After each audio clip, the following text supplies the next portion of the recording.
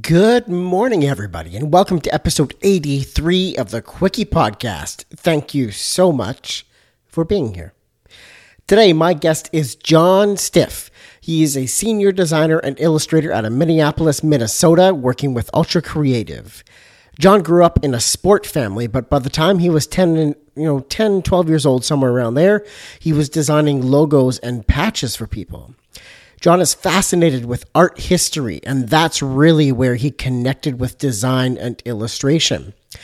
John has had an incredibly diverse career, from working on seasonal home decor, being a designer at Hallmark, designing balloons for mylar and balloon companies, screen printing, indoor display design, and now food packaging. He has done it all.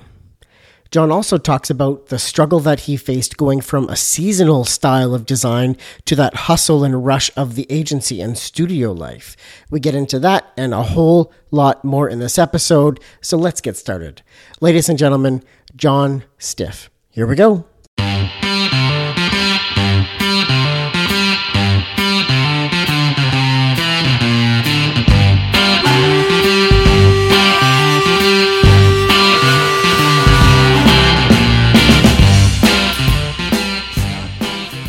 Welcome to the Quickie Podcast, the daily interview show where we talk to graphic designers about their journey to the creative field. And we do it in 30 minutes or less. So, are you ready for a Quickie?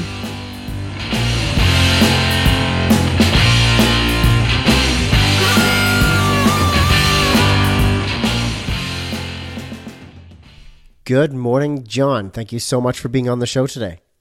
Thanks, Dave. Are you ready to go? I am. Awesome. I'm ready to rock. So I'm going to dive right in. Briefly tell the listeners about yourself. Well, my name is John Stiff. I'm a senior designer and illustrator with Ultra Creative in Minneapolis. I grew up across the river in St. Paul, and that's where I live now. I've had a colorful career so far, doing everything from screen printing to seasonal home decor design. I did a stint at Hallmark in Kansas City. I worked for a mylar balloon company here in Minnesota. I've done store displays, and now I'm doing food packaging. So it's like the Johnny Cash song. I've been everywhere, man. Colorful. I love the way you described that. Yeah. So Hallmark, like you were the greeting card designer? Yeah, I worked in, I was in licensing, kids licensing. So it was cards, and I did a little bit of gift. So I would do some ornaments and things like that. So, but it was a lot of fun. There was a great, talk about an amazing collection and collaborative of designers and artists there. They're amazing. World-class people. So funny story about Hallmark, and as soon as you mentioned sort of gift items as well, every year around Christmas, they come out with the Hallmark ornament sets. Like it's a continued series of ornaments, right? Yes. Yeah, they do. So every year since I was maybe 7 years old, my mom has got me whatever new car. I can't remember the name of the series, but the car. Sometimes it's a truck with a Christmas tree in the back, but it's always a car or a truck of some kind. And I get that for Christmas every single year, even now. Even now, that's great. I actually know a couple of designers that work on those projects down there still. So that's cool. Yep. Fun, colorful for sure. So John, I want to dive even a little bit further back into before you were in this design career and ask you about your childhood. What was your childhood like? And do you feel that you had a creative childhood that led you down this career path? Well, I grew up in the 70s. I'm an older designer now. And we were a sport family. So I grew up playing hockey, football, and baseball. We had no artists per se in my family, but my dad was a volunteer for the local rec department, and he did a lot of posters for them. And I was actually quite amazed because he would, lay these posters out with pencil and marker, and it was really kind of intriguing to watch. And he did such a great job with them. And he was never really, an artist in the traditional sense, but that was kind of his way of contributing his art, I would say. I had an opportunity to create patches and logos for the rec department when I was a kid, and then so I guess that would be my first venture into design. What age was that around?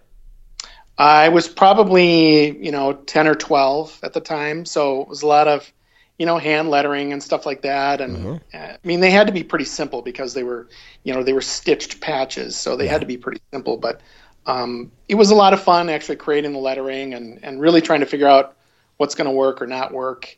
And so I would do that. And I've been drawing and coloring as far back as I can remember. And even when I was younger, whenever I was homesick from school, my dad would bring me a coloring book and crayons. So it was always around and always encouraged. Got it. That's so cool. So 10 or 12 years old, you're designing logos and patches. Yeah. It was fun. It was interesting when they would come back from wherever they were manufactured. And a lot of times they wouldn't turn out exactly like I thought they would, and I wasn't thinking about it in a sense of design. It was just something fun that I was drawing. So definitely. So from that through high school, when did that creative path really kick off for you? Was that during high school and art classes or something, or where did that start? I would say, I mean, like I said before, I was doing this since I was young and kind of noticing, junior high and high school, art classes. But honestly, I didn't really know what I could do with it. The term commercial artist was always floating around back then, probably in, the early 80s. And I didn't really understand or know or probably never heard the term graphic designer until I applied for college. And so I would notice, jersey logos and want to create them. And I spent a lot of time drawing, doing letters and logos and things like that. And I guess, some of the influences that I had, going into college, would be Cassandra, the Normandy poster, the big ship coming at you. Okay. Yep. That was kind of my first foray into something that was really appealing to me. It was very graphic and very bold, and I loved the lettering on it.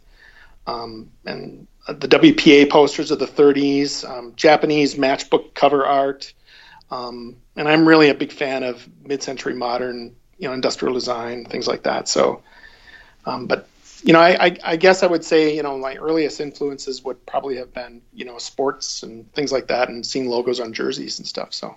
Got it. So what was the moment then that you really first started noticing design out in the world? Was there one specific moment or something that you saw? Boy, I'm trying to think of something that would be specific. I really can't pinpoint anything, Dave, directly. But I would say that, I think it was always in there, and then trying to understand or coming to the understanding that, graphic design was different than illustrating and drawing, but I also understood that I could combine the two. And so I guess in college, when I was, doing projects or working on posters or things like that, really just kind of coming to grips with that, the items that I mentioned before, the kind of the 1930s, really bold looking items. And so I think kind of being exposed to that, maybe in art history class, those were things that kind of resonated with me then. So you saw it, you knew about it, and there was a period in time, around those posters and that art history that you were mentioning where it really clicked off and it was then defined. Yeah, I would say that. And even people now can recognize, there are certain things that I really kind of gravitate towards when I'm doing my design work. And and I would say that those are definitely an influence for me. That's great. So you had, in that art history, you had mentioned, there was the Cassandra poster, Japanese match book cover art, and some items like that. Is there one of those that stands out as the most influential design of your life, or maybe something else? I think influential, probably near my senior year in college, I started to become aware of Duffy Design in Minneapolis. And they were kind of kicking out this throwback looking stuff that looked really rugged and kind of blown out. And that was something that really spoke to me as far as I really like this. This is really cool. I want to do stuff that looks like that. And you go back to when Charles Anderson was working with Joe Duffy, and those two just kind of bouncing stuff off of each other, and the work that was kicked out from there. It was just really gritty and really bold, big black line stuff, good colors, but they were toned down. Those kinds of things just really, really spoke to me. And so those are the things that I still surround myself with today, especially in my office or in my home. Mm-hmm. Definitely influential for sure. So you're a poster collector then, up on the walls and posters. I actually have a lot of game boards and things like that. So kind of, cool. Post-war and even pre-war, wooden game boards, kind of, they call them bagatelle games, but they're kind of tabletop pinball games. Mm-hmm. There's some just great graphics again on there, really simple, really bold stuff. And then of course there's the post-war things that are, they're printed, they're litho printed, and there's great stuff with, airplanes or sports or anything like that really just kind of tell a story. So those things are in my office and in my home. So I really like how you said that, the storytelling pieces. Mm-hmm, mm-hmm. Well said. So was there a designer or a brand that you look up to and closely follow for some of this stuff, or the stuff that you look up to now? What about them do you like? Boy, I mean, it really is kind of all over the board. I think there are, like I mentioned, Duffy and things like that, but there's a lot of, with the internet now, it's just so easy just to go on and just kind of cherry pick things that really appeal to you. Totally. I'm a big fan of Hatch Showprint out of Nashville. I really like that.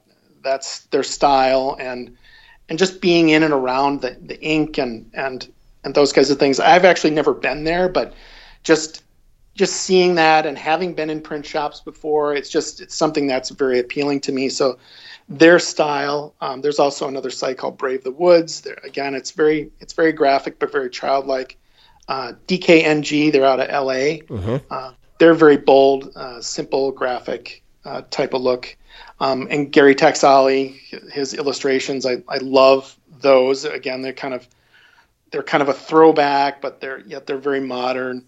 And again, he tells a story, of course. And then there's tons of local great design, but there's a screenprint designer shop that stands out. It's called Aesthetic Apparatus. That they do great poster work, and Charles Anderson still does some cool stuff, and it seems to be more commercial now, but it's still really fun and bold and really playful. So those are the kinds of things that I enjoy looking at. Oh, those are some great ones, John. Only a couple of those had been mentioned on the show before, so I'm glad you pointed out some of the other ones. Yeah. And screen printer and printing, you're speaking to my heart there. I'm a print guy at the core. Yeah. It really is fun, isn't it?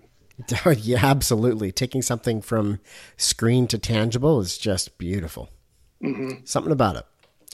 Yep. So, John, I want to ask a little bit about your design process. You may not think that your process is super unique or different than others, or maybe you do. But tell us about your process and what makes it yours. I'm assuming that a lot of designers probably say the same thing, but it usually does start in my head if I'm speaking with someone or we're getting a download here at work. Mm-hmm. Usually, ideas start spinning up and generating in your head, and you can actually see the images, and you really want to jump down and start putting them on paper as quickly as you can. For me, it is that images do pop up, and just getting started is very exciting.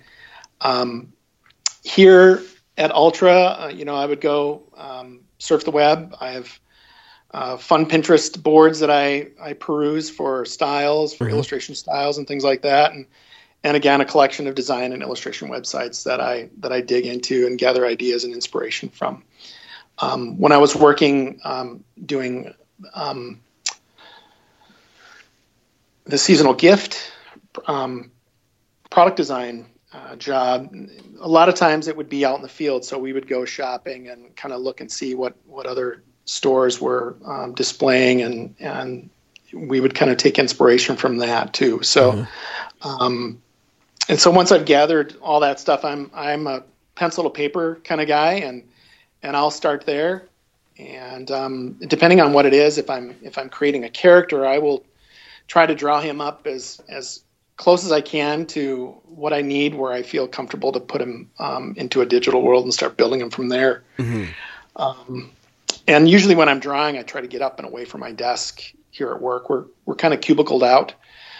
So I like to get up and get away. I like to stand up, and I'm usually using a technical pencil and some really soft lead, and I'm really just really trying to get loose with it and just trying to explore the paper, explore the page, and just get the sketch out and get it going. So just kind of getting up and away from my space really helps.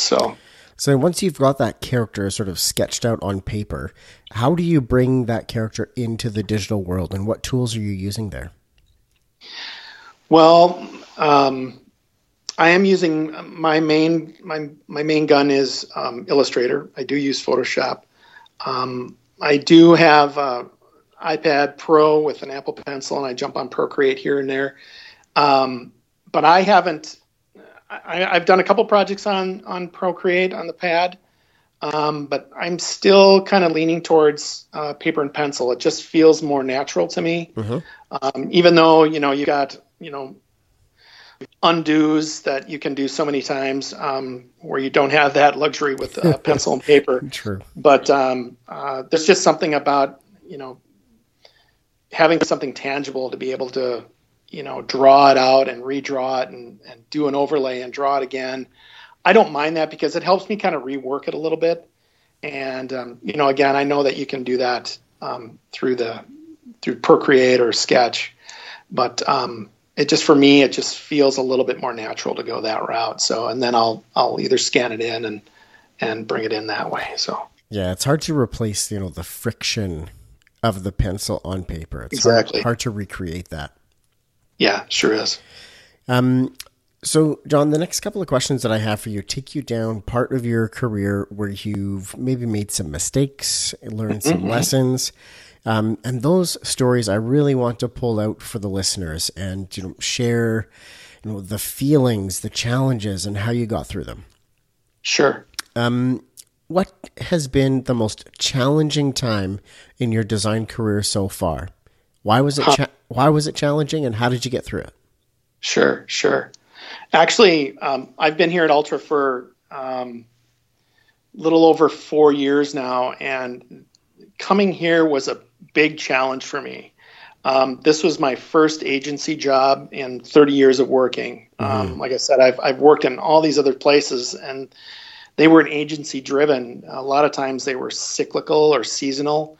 And so there were expectations, and there were calendars and things like that. So you could kind of plot things out and plan things out and kind of pace your work out a little bit, where here it was really run and gun from day one. And it just wasn't something that I was used to. I have no problem working under pressure, but it was just the variety of work that was coming in, and it was constant. One day you're working on project A, and you'd push that out to get approval, and project B is coming in, and then project C is coming in, and then project A may or may not come back to you. So you have no idea what's coming, when, and where. And the turnaround times can be pretty quick.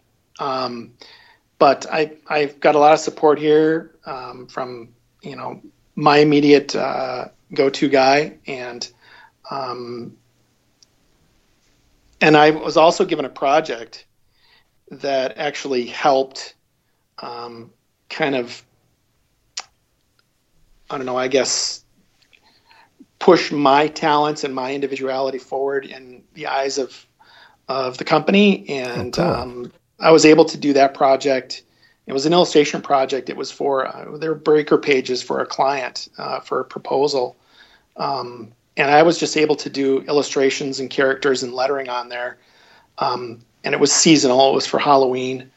And being able to do that, I just pretty much had carte blanche to do what I wanted stylistically. And it was a lot of fun. And it was freeing. And there was a timeline, but it wasn't, turn it around by tomorrow. So that really, for me, was really freeing and really showed that, I'm bringing a whole different set of talents here. Mm-hmm. And so I think that really kind of helped put me in a good spot here at Ultra. That's cool. So your way of getting through that challenge of going from the, seasonal working environments into the studio or agency environment, what was the lesson in sort of how to get through that? Boy, it was just persevering. Really, it was just trying to push through, and using the people around you when you could. We have great account people that were really super supportive, and just knowing that you can jump in and try to push a little bit faster and a little bit harder. I think the work suffered at first until I could kind of catch up with the speed part of things. So I feel like I'm at a good balance now and in a good spot, but just really sticking to it was something that I just had to work through. So definitely. No, that's a great lesson. No, persevere. That's the word that I really pulled from that. Persevere. Persevere. Yep. So John, now I'd like you to take us to a story about a design or a specific project that you were a part of that did not go well or bring the desired result, and what that was like, and how did that feel? Maybe it was a boardroom pitch that just got slammed down on your fingers or something. I was, one of the jobs I worked at was with a mylar balloon company here in the southwestern part of the Twin Cities metro. And if people don't know what I'm talking about with the mylar balloons, they're the metallic foil balloons that you see at the grocery store or at the floral shop or anything like that. So there's a few companies that actually design and manufacture these around the country, and one of them is here in Minnesota. And I was there, and it was a great place to be. Again, a lot of fun illustration styles and really trying to change it up in a seasonal way of working. Part of our job as designers is that, we had to design for the shape. So if, trying to design on a round balloon per se, you got to make sure that your design is hitting the hot spot of the balloon when it's inflated. So it's going to look much different when it's flat. For sure. So you really have to pay attention to where those things are going and how they're laying out. And because when they're inflated, it's going to look completely different. One of the ones that I struggled with is I was trying to create a winter polar bear character. And what we would do is draw these out, and then we would actually use mylar film in the side of a regular iron, that you use to iron your shirt. So we would use the thin, 1/4-inch edge of the iron to seal the two pieces of foil together. Yep. And then we would inflate them to test it if it would float, and it had to test out to float at, a higher elevation, like in Denver per se. So where the air is thinner, it had to float for a certain period of time, and there was weights that we would attach to it, et cetera. So I was designing this bear, and it just did not float. It would not float to save its life, and I was just not understanding that. I had all these little appendages, his little feet and arms sticking out, and the main float area wasn't large enough to support all the other dead weight that was on the balloon. So like the little arms and the little feet and stuff that were sticking out, those were contributing to the weight of the balloon. Weight, so so I had to go back and kind of redraw him and reconfigure him to make sure that his main section was large enough to hold the correct volume of helium to float him and hold him up there. So it was a fail at first because it didn't go past the starting stage. We didn't get into production of it, but because it had to pass that test. But it was a lesson for me, and really designing for that product, I had to make sure that I had float first, and then anything else going around that would be, just extra added goodies. But I had to make sure that, I had enough float to support that. So that was a lesson kind of in learning that product and how to design for it. That's a part of design, I guess, that I would have never thought. Like, if you have a shape, you put helium in it, it floats. Helium makes things float. Right. But the sort of, I guess, the engineering of that, the design thinking behind that, has to be totally different. Yeah, that's the one thing I learned. You just can't put helium in something and it's going to float. There's some big restrictions in there, and we had some great kind of balloon engineers that would really help us, figure that out, where we could still get our design across, but make sure that it was, functional. So, that was a challenge, but it was a good challenge, and I learned a lot about how to work with that product. That's a great one. What is something that you're struggling with in your design career right now, John?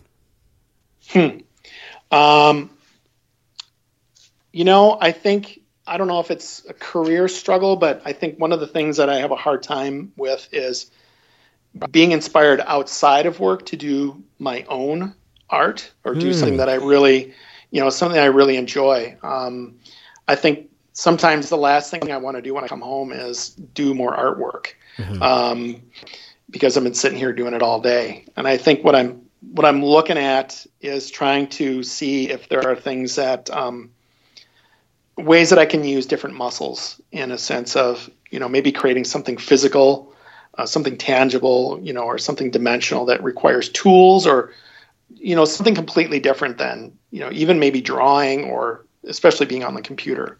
So I guess in my career, that's something I'm struggling with, because there's things that I would like to do and like to pursue, but boy, at the end of the day, it's just like, the last thing I want to do is sit down and do more artwork. So definitely. No, I can see that, trying to come home for a change of scenery, but also at the same time really wanting to stay in that scenery, but just different. Yeah. I mean, I have designer friends and artist friends who are just prolific, in their outside, art pursuits. And I'm flabbergasted at how they can pull that off when they're doing that work all day, and then they come home and they're working till midnight to make more stuff. So I just don't have that kind of energy. Got it. John, I'm going to switch gears now, and I want you to tell us about a project that you've been a part of that you are the most proud of, one that just makes your heart sing. I guess I kind of mentioned it before. Doing these breaker pages it was for Hershey's, and we were doing some seasonal presentations to them for Christmas and Halloween. And so you called them breaker pages, right? Yeah. They're just basically, we give them a grouping of printouts. We call it a deck. And it's basically just a set of printouts that are put together. And so these are basically kind of the title pages between, your subjects or whatever. So got it. Okay. It was just kind of, illustrating whatever the title was for each of these, sections of the deck. So, got it. the one I created this fun little Santa character that was kind of reminiscent of a, kind of a mid-century throwback Santa, but he had, kind of stylings of today and a fun, bright color palette, but, some other great muted tones and just some fun little effects. And then just the lettering was, I think, probably the most fun to create. It was all hand done on paper and then brought in and built out that way. So that's something that, and I collect a lot of the work that I do here and in other places. I'm pretty picky about what I put in my book and what I keep. There's a lot of stuff I do that people like, but it doesn't pass muster for me. So, but this is one of those projects that I really feel good about, and it got a great response here. And like I said, I think it's one of those projects that really helped cement my spot here and what I can bring to the team. So, it's something I feel good about. Awesome.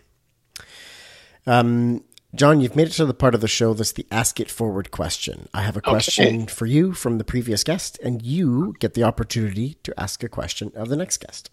All right. So my last guest was Nick Vargas. He's an illustrator, graphic designer, and tattoo artist. He's been in the tattoo game for over 20 years, out of Santa Cruz, California. Okay. And he wanted to ask, how do you keep the good project rhythm going? And his sort of premise to that was, as a freelancer, now this can apply to freelance, but also in studio, where you complete one project and it's sort of the end of that project. And you sort of go, okay, what's next? And you almost have to restart again for the next project. How do you keep that high feeling of a good project? How do you keep that rhythm rolling forward? Well, I would say I think the previous project, if it's been successful, that's a big help because you're feeling good already. Knowing, I work on a lot of licensed projects here, so knowing the license and understanding that and that really helps kind of keep that mojo going if I know what the project is going forward.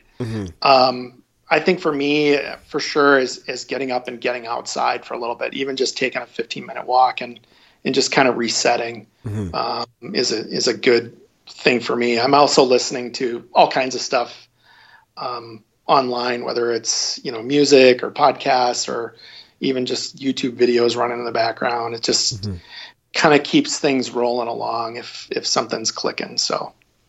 Awesome. There's a great podcast you should listen to. I believe it was called The Quickie. The Quickie, yeah. I remember right. I think I should start jumping in on that one. Nice.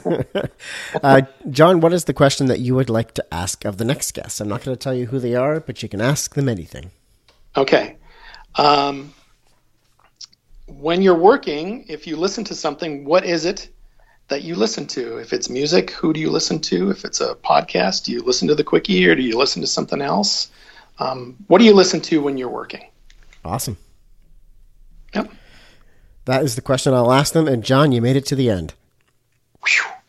Awesome. I just wanted to say thank you so much for being a guest on the show today. It was great hearing more from you, hearing your stories, hearing your colorful career. Thank you. It's been a pleasure. It's been really fun to do this. So thanks a lot, Dave. All right. That is the end of this episode. Thank you so much for listening to today's guest and the stories that John shared. Ladies and gentlemen, I'll be back tomorrow. Episode 84 is up tomorrow. Thank you again. Have a fantastic day.